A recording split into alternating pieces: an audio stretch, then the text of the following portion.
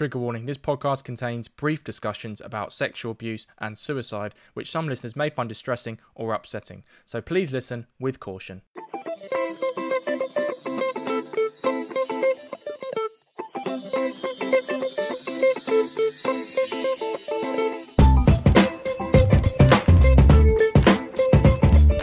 Hi guys, welcome back to another episode of the Just Checking In podcast. This podcast, as always, is brought to you by Vent, a place where everyone, but especially men and boys, can open up about their mental health issues, break down stigmas, and start conversations with me, your host, Freddie. Each pod, I check in with a very special guest. We have a natter and chat about all things mental health, as well as anything and everything else they are passionate about. If it helps that person with their mental health, we discuss it. In Just Checking In Pod episode 130, I checked in with my old workmate Connor Smart and his identical twin brother Lewis Smart for a conversation about their lives growing up together as twins, a reminisce about mine and Connor's relationship and friendship, and some philosophical and political theory in between. After that episode, Connor expressed a desire to interview me, so in this episode, I'm diving back into my mental health story with Connor, but hopefully will provide some new perspectives and nuances that you haven't heard from my story before. There'll be some laughs, some reflections, and hopefully an enjoyable listen for you venters as well. So this is how part 4 of my story on the Just Checking In pod went. Hello there. How are you, Freddie? I'm good, mate. Well? I mean, that was a strong start. I didn't know how you knew to start that podcast, mate, but well done. You got there in the end.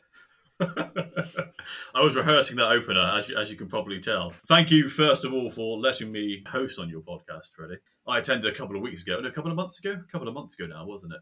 And we had a little conflab with my twin brother, which I actually found very useful, both during the conversation and post-recording of actually listening to it myself. So thank you very much for allowing me to play the host this time, and I hope that I can sort of bring some things out of you that you brought out of me, which I found very interesting. So we'll see how this goes, good sir. Yes, we shall see. So what I wanted to cover today, and it's something that sort of just immediately came to me when you asked me to host. I started writing, and these thoughts sort of started coming out of my head. And I couldn't really explain, first of all, where they came from. So today I sort of want to cover with you the paths of trauma, mental health, and varying outcomes. And I sort of want to explore with you how traumatic experiences that lead to mental health issues can sort of go down 3 different sort of paths, at least that I'm aware of, just existing as a human being. And those sort of paths are one of defeat, one of struggle, and then the third one of growth. And I sort of really want to sort of talk to you based on what I've read of your articles and, you know, the things that you've been through in your journey, what it is that could possibly determine why some people are, one, defeated by their experiences, why some people just seem to struggle with them, but then some seem to assimilate the experience and have some sort of growth in character that you know, they build their foundation upon. And I don't really know whether those paths, you know, is one path assigned for one person, or is it a mixture of paths that someone goes through in life? And I want to sort of talk about those with you in a very general manner, and sort of, I guess it's sort of for me, in a sense, sort of educating myself from someone who's had these experiences, and whether this is a useful conceptual tool or not. So I don't know if that's something that makes sense to you. Yeah, I've probably gone through all 3, so happy to let you lead this where you want to.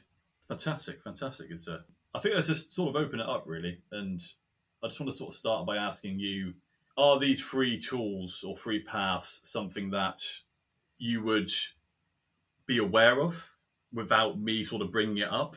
Is it something that I've just conjured up in my head, or is it something that you think is out there already existing and being talked about?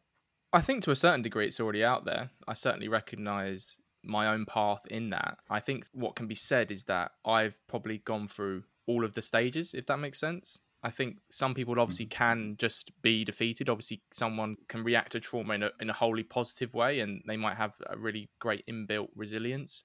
And some people might react to it in a completely different way, and there's no linear path, I would say. No, roger that, good sir. Roger that. And I think for me, growing up, I became very interested in Stoic thought from the ripe old age of 16, like most budding philosophers.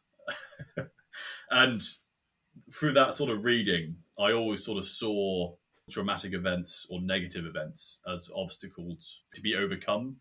And it was our sort of reaction to those events that was focusing on what we can control, and our reaction to these things that was the most important thing for me growing up. And I don't know looking back. I never really sort of had a mental health vocabulary, I guess. So for me, this, like, when you've asked me to host this, like actually putting pen to paper, this sort of framework came immediately to my mind, and I was quite surprised by it to some degree. And I don't know if that's come from my readings in philosophy or just me existing in the world and bumping into things. What I want to ask you is that I have no idea. That's all right, mate. Don't worry. I've got an answer ready, so it's fine. I think when it comes to Stoicism, I think some people can misinterpret it as a unemotional reaction to trauma, because people think of a Stoic, and if they're not perhaps educated on the concept, they might think of it as someone as an island or someone who's immune to any sort of emotion affecting them. But what I think it provides as a useful tool is a necessary toolkit for some people to be able to deal with life's ups and downs. And it might not be for everyone, but I think that it can only be a useful tool if you develop that necessary resilience, or what Nassim Nicholas Taleb calls being anti-fragile. So what that means is that when difficult moments happen to you, or when trauma happens to you, you positively change as a result of them. Whereas he defines resilience as when these things happen to you, you stay the same. I think most people can only develop that resilience or anti-fragileness, however you want to call it, either at a young age, when they have that support network to get through that difficult moment or trauma the first few times. And then ideally, because they'd had that support network, they'd have the capacity to deal with future traumas on their own, or with gradually less and less support as they reach what a lot of people would call kind of cognitive or emotional independence. And I think the path to recovery kind of reflects that. It's never linear, and the tools that people use, or one can use, can be Stoicism, or it can be a completely different kit if you want. And I think what works for someone won't work for another, but I think we should all be striving to achieve that level of positivity and cognitive independence and emotional independence and stability when it comes to our mental health, because if we do that, then we're not projecting that unresolved trauma onto others, and obviously negatively impacting relationships or friendships or our own lives. No. That's very insightful. So I guess I want to move into the specific paths now and sort of really explore them with you and use your experiences and your insight and what you've been doing over the last couple of years with Vent and the people that you've sort of spoken to. Sort of shed a light on each of these different paths that I've sort of have as a conception and flesh out what they might actually mean in a substantive way. So let's move on to the first path. And I guess a good place to start is one of defeat. And being someone who's outside of the mental health sort of discussion, and it's not really something I've interacted with people, or it's always something I've more seen on the outside within the news and everything. I sort of get through that visual. And you see a lot of defeat, don't you, to some extent? The narrative seems to be a lot of how mental health defeats people, which is, of course, completely justified in many ways, because it can be a very defeating process. And it's a very negative one for a lot of people. Well, mental illness can be. I wouldn't say mental health. That's the distinction I would make. See, for me, I don't fully understand that difference in the sense of... Well, everyone has mental health, mate. Everyone has mental health, but mental illness is not mental health. I get mental illness, and that's more of a sort of medical thing, isn't it? A sort of, sort of observable and treatable, symptomatic sort of thing. And for me, mental health, so can you be defeated in a mental health frame of reference? The answer for me is, speaking from my own personal experience, obviously trauma can impact your mental health, but there were hundreds of times when I felt defeated, especially during school when I was isolated. I was being bullied by my friends, in air quotes, and bullied by most of the rest of the year. I don't think I ever felt bad for feeling that concept, because like you, Con, I didn't have that vocabulary about mental health back then. It wasn't on my list of priorities. The only thing I wanted to do for a long time in school was, quite frankly, die. But I now know I had such an inner strength and a bravery that my mind refused to give in, perhaps when my body was wanting me to. And it took me a long time and therapy to realize that surviving that pain wasn't embarrassing. It was actually a brave achievement. Do you think the way we view defeat today is negatively affecting people's mental health and how they perceive defeat? We have a very sort of striving culture, don't we, where to accomplish and to win is the sort of highest value. Is defeat and how it incorporates into traumatic experiences and how we engage with the world and how people, engage with us, is the way we sort of view being defeated a possibly negative factor in that? It's hard to say, because I strive a lot on the podcast to talk about mistakes and failure, and that's because I felt for a long time so much anxiety about making mistakes, and I felt so much panic about making mistakes. I don't have as much as that anymore, but you still get that pang of anxiety for me whenever I have kind of someone tells me I make a mistake or something like that. But I strive a lot on the podcast to talk about how we can learn from mistakes and learn from failure and learn from defeat, because, you know, in the sporting world, the common adage, the phrase that's always used, is that you never learn anything in victory. You always learn something in defeat or failure, because then you can pick yourself up and you work out what you need to do better next time. You never learn too much when you win. So I think our attitude has got to be more reframed, and I think we've got to be able to teach the next generation that it's okay to fail, but it's how we learn from that. And it doesn't make you a bad person, but it's how we pick ourselves up, dust each other off, and help each other get to that stage of stability and hopefully progress. I do agree. And I think one of the favourite aphorisms of the Stoics that I've always favoured is that, you know, these things are meant to be wrestled with. You know, God sends, not to use God, but they get a very different conception of God than what we do today. But these things happen in our lives so that we wrestle with them, and we become stronger by wrestling with them. Sometimes you're going to lose that wrestling match. Sometimes you're going to win. Yeah, I'm trying to see as our culture has too much focus and emphasis on being a winner, and the fact that, like, if you don't have obstacles in your life and you're constantly overcoming things, that makes you a stronger person. So, yeah, I guess. Oh, God, I'm just losing it. Sorry, I'm keeping Freddie. this in. It's a lot harder than it bloody looks on the outside. I have to say. Yeah, isn't it? God damn. Yeah, I think the problem is I haven't just written a list of questions. I've got speaking points. So it's hard for me to sort of get off that speaking point and ask you a defined question. Yeah, well, that's the point of being a host, mate. You have to try and link what you're saying to a question to ask the guest. I know, mate. Fucking hell, I didn't realise that.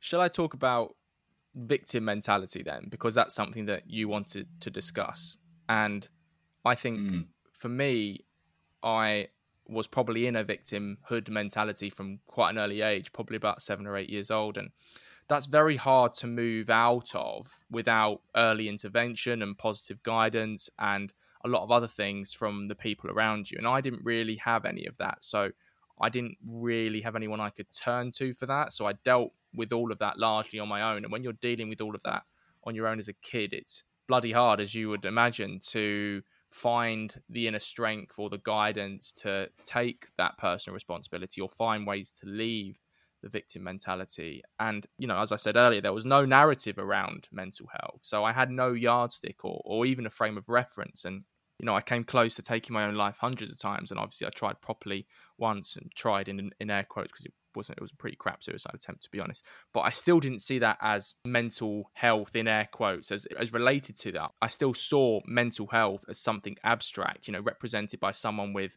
out of control schizophrenia shouting to themselves in a park, or someone in a mental facility talking to themselves, holding their knees, rocking back and forth. I had that very stereotypical image. I still felt that all of what I'd gone through was some weird rite of passage that I had to go through that felt quite normal, even though a lot of people do go through it, it is still quite abnormal to go through that. So I think going through that period, I've spoken about this before, that I had one amazing primary school teacher who protected me and intervened when I was sexually assaulted when I was 8-9 years old, that I'll always be grateful for. But I needed to know how to stand up for myself, and the one time I did do that and I didn't listen to any of the guidance that I was getting, the guy I punched, I'm still close friends with today. And I think there's actually quite what people don't want to talk about, I think, in a lot of cases, but there is a positive element of male confrontation, and to some small degree, perhaps you can probably frame it in a different way, but violence to establish boundaries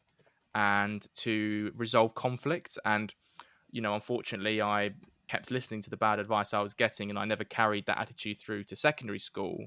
But I think there is something to be said for, I'm obviously not advocating that physical violence should be used, but establishing your boundaries and confrontation when it comes to men growing up, I think it is quite an important thing to instill in us, and to actually create those bonds of brotherhood where people know who you are, what you stand for, and you can carry yourself in the correct way, and then therefore you can survive and hopefully thrive in those environments, which are very harsh. And we all know that for a lot of boys, for most boys in fact, that school is pretty much dog eat dog. My secondary school felt like a prison, to be honest. So why do you think some people end up feeling totally defeated by their experiences, and what can be put in place to sort of stop that defeat or that feeling of defeat? I think there is a few reasons. I think lack of self-awareness is probably one. If you're not aware of the things that you need to heal, then how can you heal and how can you exit that mindset? Because it's obviously very easy for me to look back on all these things and say, now I've exited that trauma state. But if you label someone a victim when they are in victimhood mindset, immediately they're going to just get their backs up and they're going to be triggered by that, and probably rightly so, because it's not a nice thing to hear, and it's never a nice thing to hear. So I think self-awareness is one. I think personal responsibility leading on from that, and like your article really importantly said, Connor, all those years ago, about putting action into words. So after you've articulated, or if you've decided to voice your mental health in perhaps a way that isn't talking, whatever you want to do, it's about, how do I follow through with that now? How do I take steps to ensure that what I'm saying isn't just empty promises to myself, but actually positive steps to get my mental health to a better place? Because, you know, people can support you, people can help you, but at the end of the day, it is very much up to you to get yourself better.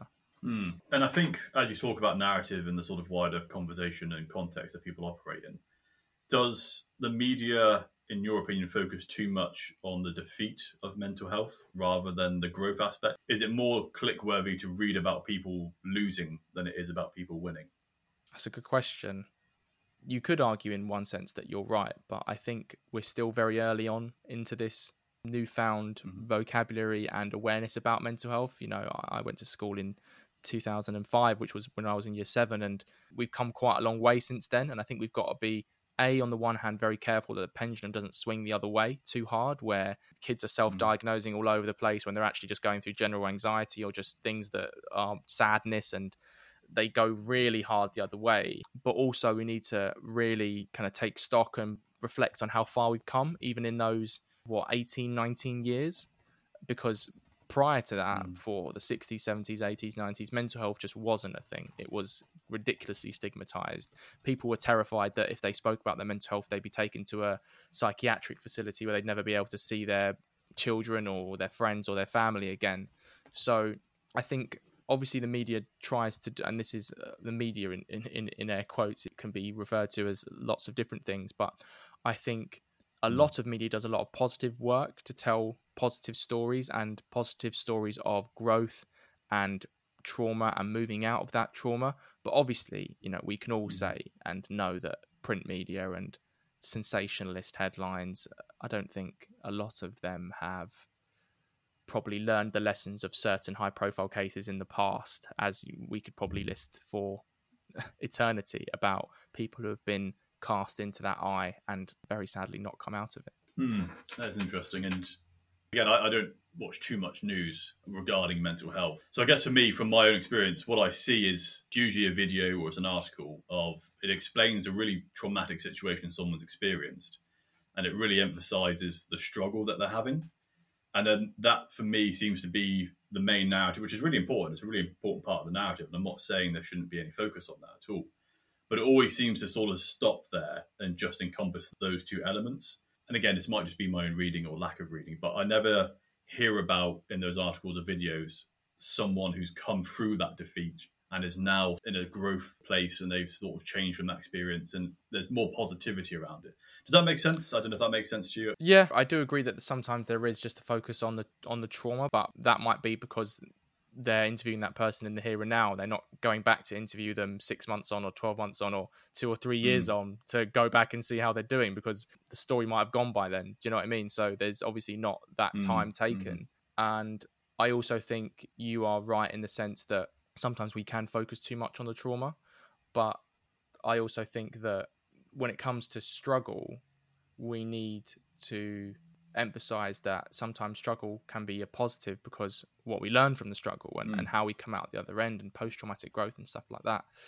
I think when it comes to my own story, and I do agree with the notion of your questions about struggle, but every time I thought I had healed my trauma, more traumas buried deep in my psyche from school were brought up. My best mate James told me on an episode that he did a couple of years ago now, an incident I went through of bullying by my social group that I didn't even remember myself, but I told him back then. And I'm sure there are others that even now in my mind won't let me access because I'm recovered and my mind doesn't want me to relive those. And I think it wasn't until I finished that second round of EMDR therapy that I actually felt like I'd exited this trauma state, as I'd mentioned, that I'd been living in for 20 plus years, where previously, and this is a really interesting perspective that I think you'd like to kind of dive into, that I was desperate to die for so many years. And because of that, I never really feared death. I never really feared the concept of death because it didn't feel like a consequential thing to me. Whereas now, I now no longer think, oh, I won't survive past 16 like I used to. Now I've survived it, I'm almost a little bit desperate to live. I had this newfound small fear of death that most people have. Obviously, it's not a massive problem, but, you know, when I got COVID for the first time, or even before I got COVID, I was a little bit worried about how it'll affect me. So there's this switch of mindset now that perhaps all the normal people, in air quotes, had prior to that, whereas I didn't. Mine was flipped, and now I've gone back to what normal people have, which is a general kind of fear about death, but are wanting to live because I feel like I'm playing almost life catch up with everyone else. No, it's really interesting. Do you ever feel moments of defeat in your current state, or is it something that you think is consigned to the past, your past experiences? I don't think so, and I certainly hope that I would never move back into that defeated state or that trauma state. I think I'm much better at dealing with life's natural up and downs. Now, I've had a couple low points and I've had a couple low moments in the course of this kind of last 2 or 3 years, but moving out and gaining a lot of independence has helped me with that. I still ask my dad to come to my flat and put up a shelf, but controlling my finances, life admin stuff, I'm pretty in control of. What I do find sad is, despite the fact that I moved out of this trauma state, I look back at that period to a large extent as like my lost years. I wasn't healed. So where I was trying to live life to the fullest, there was still that suitcase of trauma holding me back, whether it was self-harm, whether it was the sexual abuse, whether it was anything to do with body image, et cetera, et cetera, et cetera. And that would always come up in different aspects of my life, so whether it was love life, whether it was career, whether it was personal relationships. And you don't want to compare yourself. You don't want to go back and have if, buts and maybes. But I do have that little pang of, oh, it would have been great if I'd been in this state when I was 18, 19 or 15, 16 or 17, 18, because I think I'd have done a lot better. I mean, I've definitely done a lot more. I definitely would have done a lot better with girls. I think for a lot of us, Freddie, we wish we'd done better in some ways. But you're right. There's far more is taken than just the act itself, isn't there? As you say, there's lost years there, and there's lost awareness and engagement and lost presence. So it is a pretty holistic sort of loss, isn't it, sadly? So I guess sort of wrapping up that, the discussion on this pathway of the experience of defeat in mental health.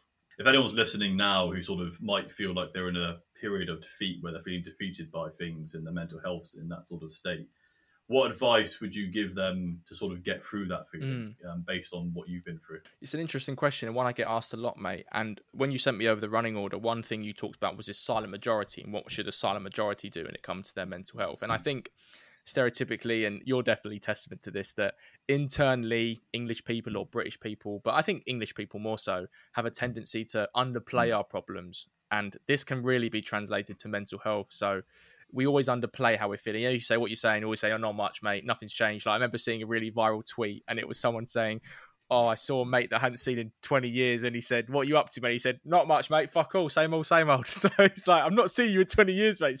Obviously something's got to have happened. So I think when it comes to mental health, obviously all joking aside, that so many people will still only access professional support when they're in crisis. And because of that, it can take them much longer to heal than if they had recognized or caught themselves in a particular moment or feeling and accessed professional support, if they could, several months or weeks before they got to that moment. And I think obviously the general advice I would give for people who are feeling defeated is A, to seek professional support if they need it.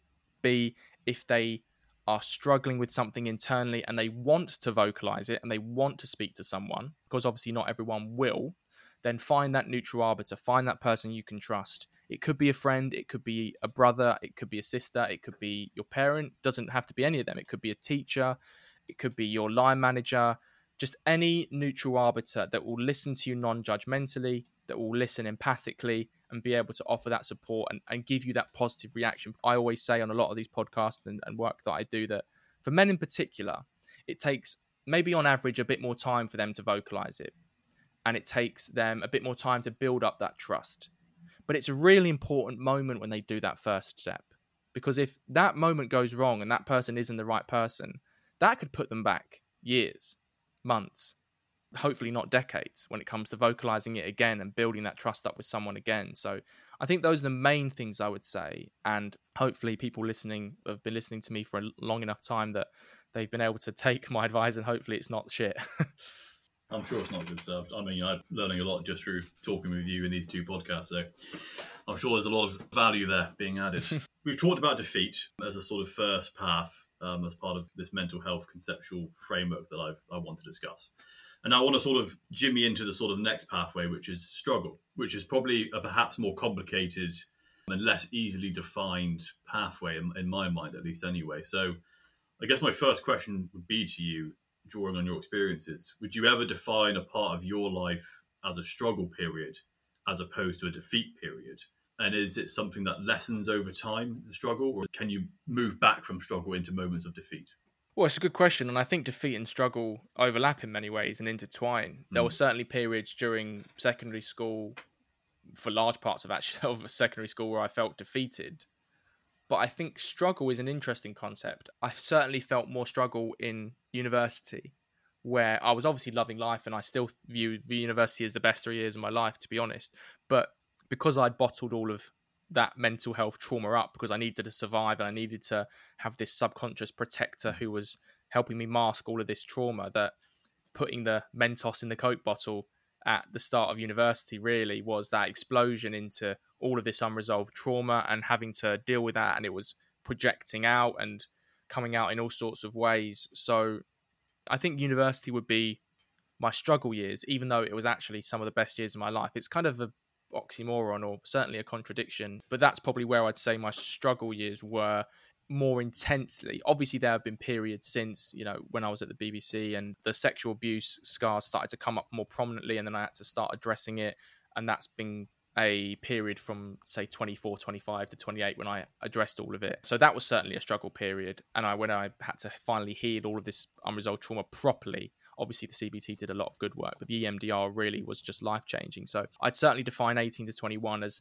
the most intense struggle period. That's really interesting. It's the way you sort of talk about the term struggle and your time at university, in that you experienced contention and sort of issues. It wasn't negative, but it did bring sort of trials. But at the same time, you sort of said that it was also the happiest days of your life at university. So I guess going back to the pathway of defeat and how we talk about it in the media and stuff, is struggle as a term and as a concept, is there too much negativity surrounding the term struggle, when really struggle means contention, but it also means strengthening at the same time? That's a good question.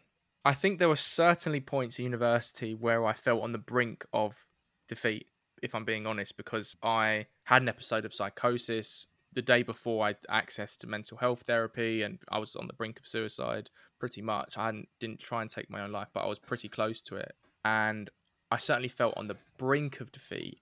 But looking back, I still see that as a period of struggle and not defeat. I think I would clearly define those terms quite clearly. It's a really good question, and probably something I don't have the answer to fully. I do think that there is a lot of positivity, like we've said previously, about coming out of struggle and learning things from struggle, but it's not the best answer I could probably give. This is a question that's actually stumped me for once. No, it's it just came off the top of my head, so it's off the dome. It's interesting. Off the dome, exactly. Bounce right out of there. For me, the most interesting thing is vocabulary, perception, and engagement with the sort of meta thinking around these things. And I think sometimes we need to have more of a focus on that, so that we have the tools to be able to engage properly with these things. And I guess for me, growing up, I would never say I've reading your stories and what you've been through, I've never had that extent of experiences that would lead me to pick those periods of mental health challenges. But I guess in this pathway of struggle, I possibly might lump myself within that pathway for periods of my life where I've struggled with things, and that maybe has played on my mental health. So going back to what you mentioned earlier about the silent majority, do you think a lot of people are possibly in the pathway of struggle and they might not realise it? 100%. And I think we all struggle to a certain degree. That's what life's about. Life's not this linear pathway of everything is rainbows and sunshines, because if it was, then the first time that you do struggle, it's going to absolutely fuck you up. For example, say like a trust fund kid or a private school kid who's gone to Eton or has gone to a really great school and has never had any problems. He might be the captain of the rugby team, and he gets all the girls, and he goes to university, he goes to Oxford, and this pathway is set out for him. But then something happens. He might lose his mum, or he might lose a friend to suicide, or he might not get into Oxford and he might have to go somewhere else. And that moment, that struggle period is so much more intense, and it feels so much more alien to him because he hasn't gone through anything prior to that. He hasn't had that experience of, okay, this is how I deal with it, and this is how I've got through it, because he has no form of reference. So when it comes to the silent majority, we're all struggling to some degree. You know, you could probably talk to anyone right now, and with the energy bills rising for most people, cost of living crisis, most people are going to be affected by that, by and large, even people who are quite middle class. So the important thing is to be able to have the self-awareness to recognize when you are struggling, know that perhaps it will pass, or know that you need to get support, know that you need to implement your toolkit, whether it's talking to a friend, or you go for a walk, or you take part in a hobby that you like. So it's all about catching yourself and having the self-awareness to be able to deal with that struggle and to be able to get out of it. No, 100%. I completely agree with what you said there. And it's going back to what I was talking about earlier. Do we embrace struggle as a sort of term in life that is really integral to improving and living life? Or do we see struggle, does it have negative connotations in a sense? Like, there's that part of all of us where we feel it'd be really great to win the lottery, wouldn't we? You know, and have all our problems solved by lots of money in the bank and blah, blah, blah. But for me, I've been thinking, like, as nice as it would be to win the lottery, and I wouldn't say no if I did, there's a real sort of existential part of me that would be really sort of disconcerted at the prospect of never having to think about money again. Like, the element of struggle in my life, I don't like having to think about money, of course, but I like having to be smart to save money. I like having to be sort of, you know, sort of like, is that a pun? Prudent. What's that? Because it's not Freddie, but almost could be with my second name, exactly. I like having to be thrifty. I like having, you know, the struggle in a sense is what gives life a sort of zest, but obviously in fine amount of doses.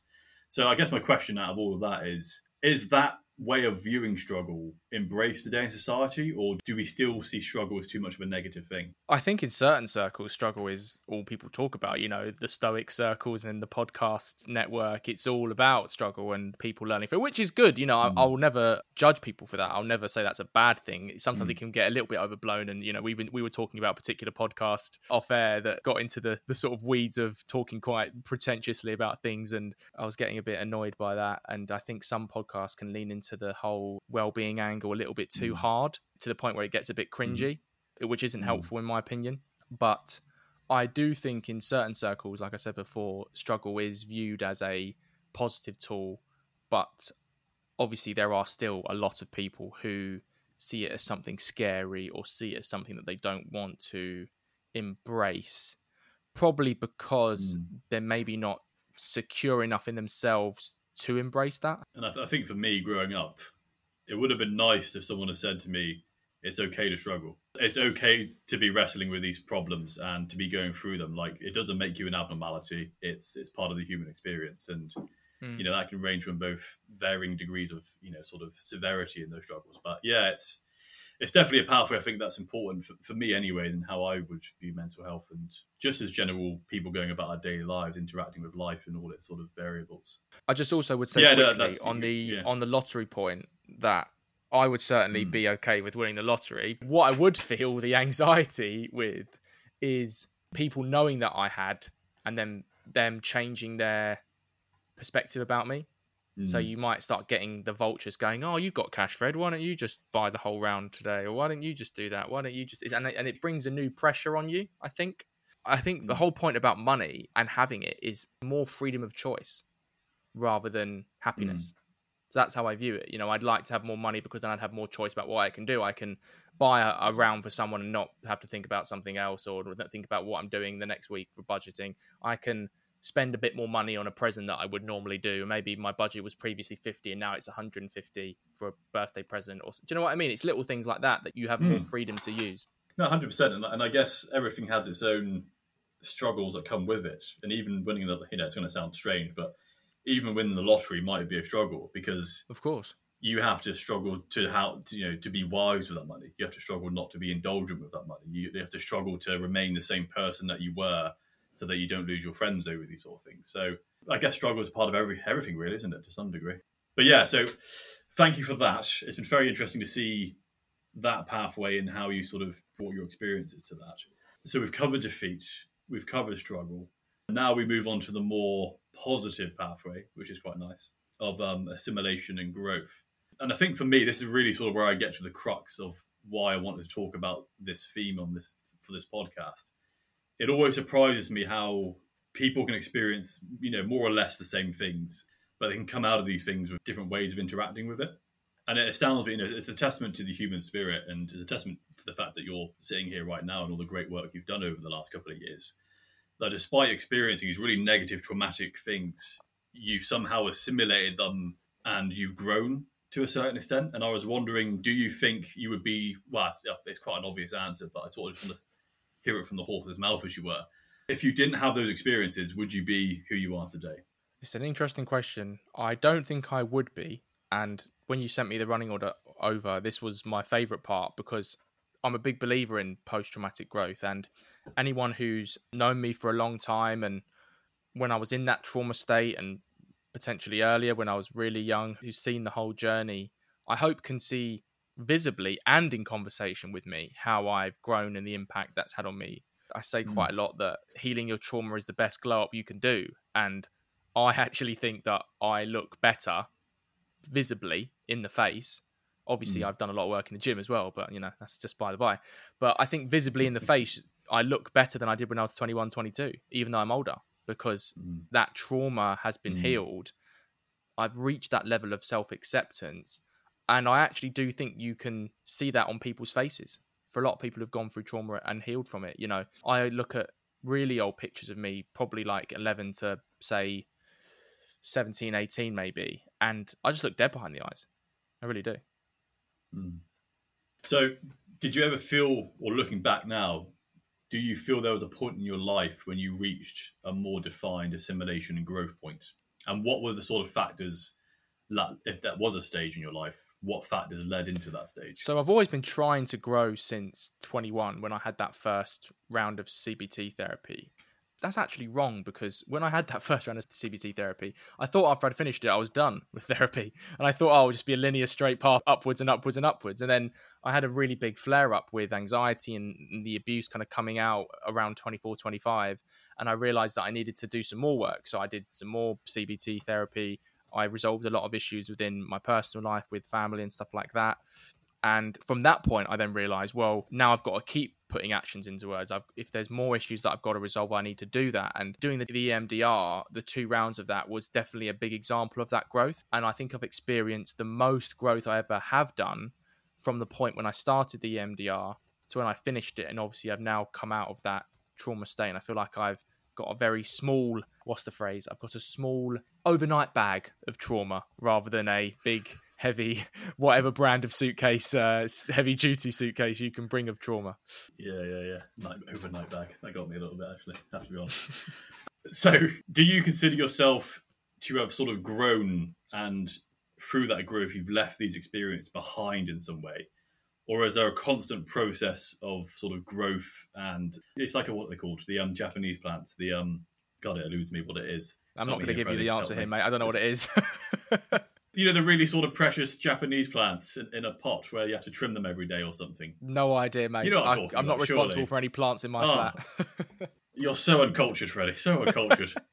Anyway, there's a Japanese plant that you have to sort of trim every day, and it requires a certain specific amount of water. So what I'm alluding to is being tender and caring and constantly tending to this process. So is your growth process done, or are you constantly tending to it?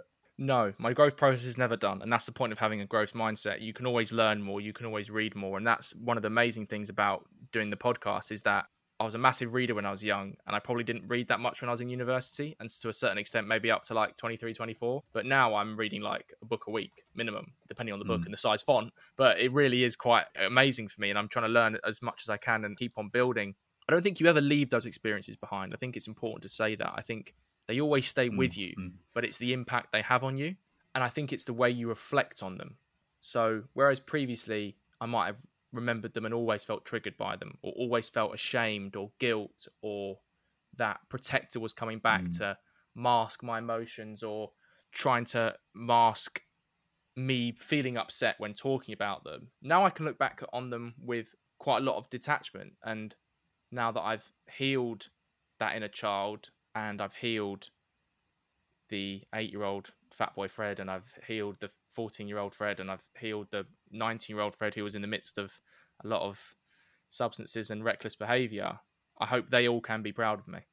I'm sure they would be, for sure. So for me, it's really interesting. I met you in summer of 2016, and a lot of this stuff that you've been talking about, I've only really found out in the last, let's say 6 months, possibly a year or a bit longer, like a year to 3 years, obviously with your work with Vent. So I guess for me, and it's something I've actually I want to ask you, and something just came to my brain as we've been talking. What stage did I meet you at in your life? Was it defeat? Were there still elements of defeat pervading your mindset? Were you in a process of struggle, or were there signs of growth and assimilation? Because when I met you, I thought you were a very chipper, very engaging, very energetic and bubbly young chap. And that's why it's been so interesting to see and read about all these other experiences that you had. So, yeah, what stage were you at when you met Connor? That is a very good question. I don't think I thought I was struggling, but perhaps I probably was underneath, because I hadn't resolved any of that. I hadn't even written my first article, had I? Because that was before I even started Vent. So Vent started in September 2017, and we met, August 2016, September 2016? And then we were obviously at the place we were until January 2017. So probably a undercurrent struggle period, if that makes sense. Okay. See, for me, initially, I would have thought you were in a sort of assimilation and growth stage, because you were because I didn't know about these things that you'd experienced in your past, and I was only interacting with the present Freddie I was engaging with there and then. It's really interesting how you can sort of have a distortion of someone and what process they're going through, isn't it? You told me you're going through a certain process, whereas I thought you were going through something very different. And for me, I'd like to think I'm quite observant, but maybe I'm not so much, and that's possibly something for me to learn. Well, no, I think you were probably right in believing that, because I probably believed that myself. I probably believed that I was in a period of growth, and I had done that CBT therapy, and I didn't need to do any more therapy, and I was just on a linear path to growth and constant recovery. But really, I don't think I had properly even started that recovery period in truth. Not until really I did that second round of CBT therapy, and I really started addressing, okay, maybe this is now coming up. What do I need to stop doing here? So it's an interesting thing to reflect back on, but I certainly wouldn't say that you were wrong to believe that, because I probably believed that myself and was probably in some sort of denial about it. Interesting. So I guess probably my final question for this section, which for me has perhaps been the most interesting section, I'm not sure you agree with that or not, but what role did Vent play in the sort of growing and assimilation of your experiences? Vent changed my life, mate, in so many ways. It's been one of the biggest positives in my life. It's red pilled me. It's whatever pilled me in other knowledge and topics. It's re-engaged my love for reading. It's given me friendships with people across the political spectrum that I probably wouldn't have had. It's changed my political beliefs in many ways through the people that I've met. It's become my infinite purpose. I'm addicted to doing pods and meeting people and helping people, supporting people. And it's allowed me to grow within it to a point where Vent, to some degree, has perhaps become bigger than me now, which I never thought I'd be able to say. It's forced me to access therapy and address my demons, and obviously through self-development, I've now recentered my own vision of masculinity and positive masculinity, where prior to that, subconsciously, when I was growing up, perhaps younger versions of myself saw masculinity as something scary or dangerous because I was abused by male groups. But now I just see that as toxic behavior, not inherently male, because, as we both know, teenage girls can bully other girls even more horrifically than boys can bully boys in many cases. I'm now in the best physical shape I've ever been. I've restored my relationship, as I've said, with all those previous versions of myself who were acting as my protector and holding me back, because that protector is what helped me survive, and it didn't want to let go. I'm a people pleaser in recovery. I'm a million times better at pushing back on people and respecting my own boundaries and not feeling bad afterwards.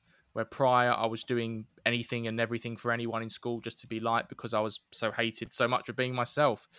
The biggest thing that it's allowed me to advocate as well, Con, is own your shit. And this comes back to a lot of what we said about struggle and recognizing that you're struggling. And there are millions of people, as we know, in real life and online, normally online, who don't own their shit and they refuse to do this. And it's my biggest red flag in someone. I don't care if you've gone to private school. I don't care if you've had loads of privilege in your life. If you own the fact that you've got privilege and you accept that, I'm not going to not be your friend because you've got that self-awareness. You've got that recognition of what you've been through, and we can break bread and we can have a strong relationship. And I've got friends of private school and state school and whoever else. But it always makes me laugh when, you know, someone will say, oh, but I went to a shit private school, or this was only given to me through this. And it's like, well, no, just own the fact that you went there. I'm not going to like judge you for it. Just why are you like guilt tripping yourself? Just like be calm. Like no one really cares, to be honest. Like we're all adults now. So yeah, my favorite female comedian, Miss Pat, said, if you can laugh about your pain, you own it. And that's something I try and do as much as possible in life now, even if joking about suicide and the scars of sexual abuse can make others uncomfortable, even when I'm completely fine with it. So as you know, mate, my filters weren't in tip-top mode when we worked together. Sometimes that was a good thing, sometimes that was a bad thing, but I'm still working on those filters in personal lives when it comes to making other people feel completely comfortable, even though I'm completely fine with it. And I think the greatest draw I got from you, Fred, is that you made me look at my own filters. You definitely had to work on a few, mate. I had a few strong filters in place, but that's the joy of sharing experiences and talking and, you know, meeting new people, is that you learn what you have in place, don't you? And you learn what you may need to sort of improve upon. Not in a bad way, but just, and also what I'd say, mate, is that we all make mistakes, and there was filters that I needed to work on that you challenged me, and there was filters that you needed to work on that I challenged you on. But I didn't do it in a way of, oh, you are a bad person. I was just like, Con, I don't think you should be saying particularly that in an open plan office. And you'd be saying to me, Fred, well, maybe not say that quite as loudly in an open plan office. So it was more the look on your face that was sort of made me think about these things. You know, I could sort of look across and use your face as a barometer for yeah, what if I was giving you a laugh and a thumbs up, it was normally fine. Yeah. If it was a wince, not so much. It was about 50-50 as well. So yeah, 50-50 both winces, ways. 50-50 laughs. Yeah. So Chris, I want to go back to Vent quickly, and it seems like it plays such an important part in that sort of, I use the word recovery and growth. So if you hadn't have done Vent, where do you think you would be now? That's a very tough question because it's a hypothetical one, isn't it? It's a good question. It is. I want you to push that sort of, you know, self-examination a bit. If I hadn't done Vent, I will be completely honest with you, I don't think I'd be here now. And when I say here now, I don't mean like I'd be dead, but I mean I wouldn't be in this flat that I own. I wouldn't be in this exited trauma state that I'm now in. I wouldn't be in this position of recovery and growth. I wouldn't have the friendships that I have. I wouldn't have the experiences that I've now had. So without it, I'd probably be still in that struggle period, failing to articulate things in life, failing to achieve what I want in life, and, well, not being who I am now and not being who I would like to be. Yeah, it's very interesting, isn't it? And it's lovely to think how something as simple as, you know, a blog and a podcast, in practice, you know, simple things can have such a sort of impact on our lives through the way we use these tools. And interacting with you in these last two podcasts, like for me, that Vent medium has taken on a sort of larger significance for me. Whereas before I just saw it as a blog and just a podcast. It's taking on a new sort of light in a sort of a healing process. It's really nice to see and to sort of visualize that.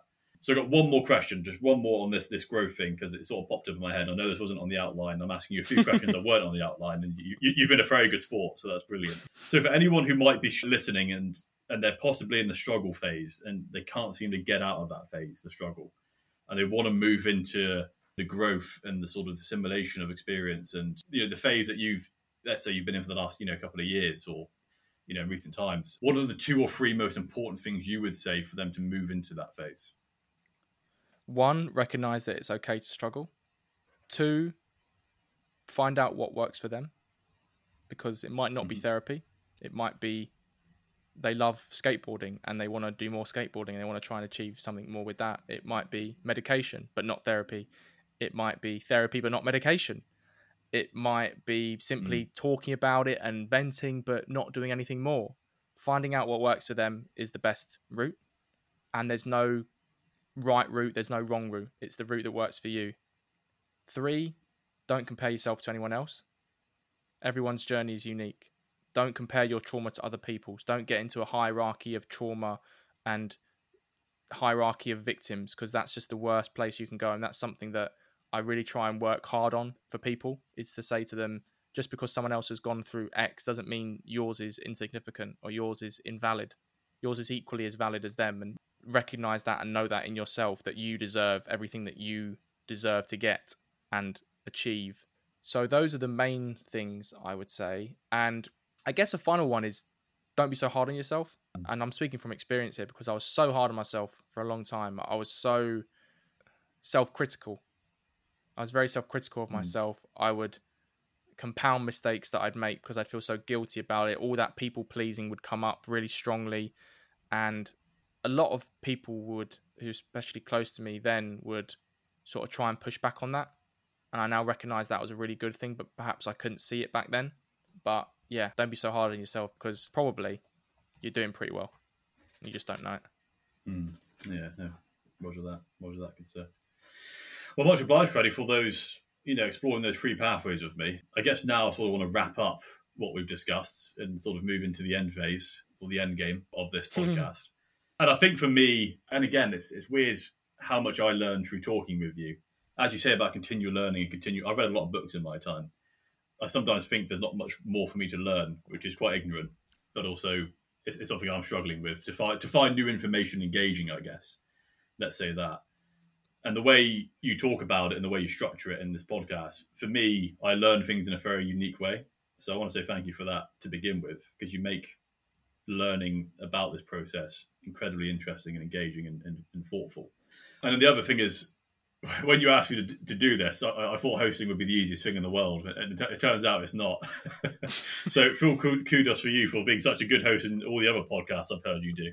It's not easy, Freddie, and it's not easy, but thank you for that experience. And when I initially sent you the theme that I wanted to focus on, I sort of sent the email to you, and I thought, oh my God, am I just speaking a bunch of gibberish on there? What on earth am I trying to say? Because it's not something I've really spoken about in a sort of clear and concise way. So when you got back to me and you sounded really positive about it, that was actually a very nice feeling, and I was kind of very glad that you received it positively. So jumping off that and what we've discussed, do you feel like this theme and these 3 pathways that we've discussed are useful ways of conceptualizing possible paths and mental health? I agree they can be. So on the one hand, I would be cautious about labeling someone in a defeat phase. Maybe you could start at struggle, if that makes sense, because defeat tends to mean no hope, or there is no path out.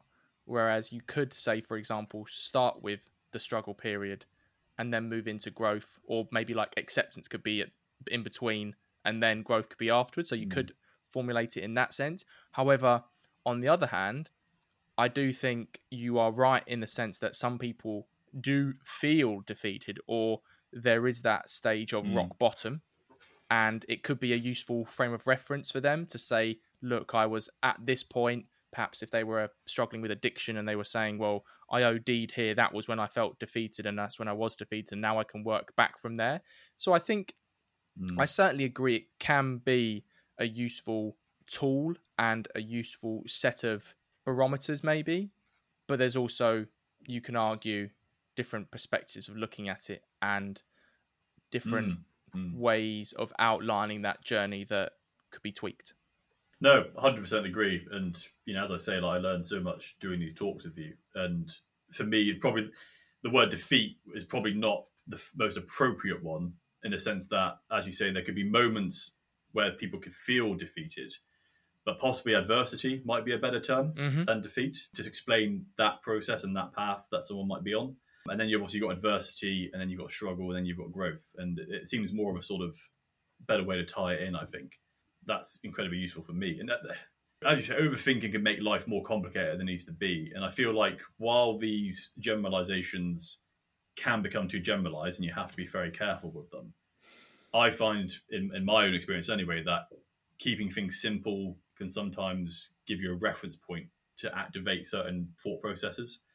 So for me, if I think, oh, I'm in a struggle phase at the moment, okay, this is struggle. I know what struggle means, and I can sort of associate with that and think about how I move out of that or move forward. So as you say, got to be careful, but they can be a useful tool in some ways and used appropriately. So thank you for talking that through with me. It's been a pleasure. And as I say, I think I've learned a lot, and that's been very useful. So I hope maybe we could do another one again at some point as well, bearing on your time schedule and, what more we've got left to say. But I think you've got the gym to head off to, don't you, good sir, in a second?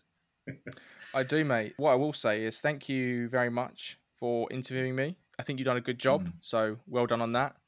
And I've really enjoyed having a different discussion around my journey through these tools, actually, and through these perspectives on your mental health, because I haven't done this before. So it was really helpful for me. And I've actually done preparation for this interview, which I don't normally do. So I actually think that's helped me. I don't normally do any prep for interviews. I just kind of speak and have a spiel in my head that I use. So it's actually been helpful for me to get everything out and not have pod regret after we do this. So I'll actually enjoy this edit and not think that, oh God, there's something that I didn't say, because I've actually said everything on my notes. Yeah, you've done very well. And I did some preparation and I still struggled. I was definitely in a period of struggle, I think, with that to begin with. But towards the end, there was more of a growth phase.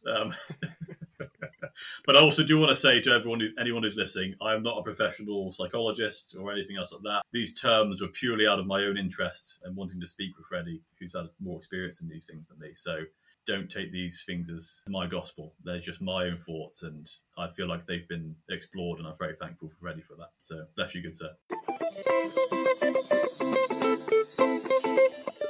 Well, we've come to the end of my part 4 episode on the Just Checking In podcast. Thank you to Connor, my old mate, for giving me the time, giving me the space to talk about my mental health in a new way, in a different way. I hope you guys have all enjoyed this impromptu look at my own mental health once more. I wasn't planning on doing this, but I just thought I can't not say no to Connor. As always, thank you to all the venters who've tuned into this episode. If you've liked what you've heard, give it a share on social media. Tell your friends, tell your work colleagues about it. If you're feeling generous, please write us a review and give us a 5-star rating on Apple Podcasts. If you like what we're doing here at Vent and want to support us further, please go to our Patreon and support us at www.patreon.com/ventshelpuk. If you don't want to do that, you can make a one-off donation to our GoFundMe. That is on our Linktree, and that is across all of our channels. We hope to check in with you again very soon. And remember, guys, it is always okay to vent.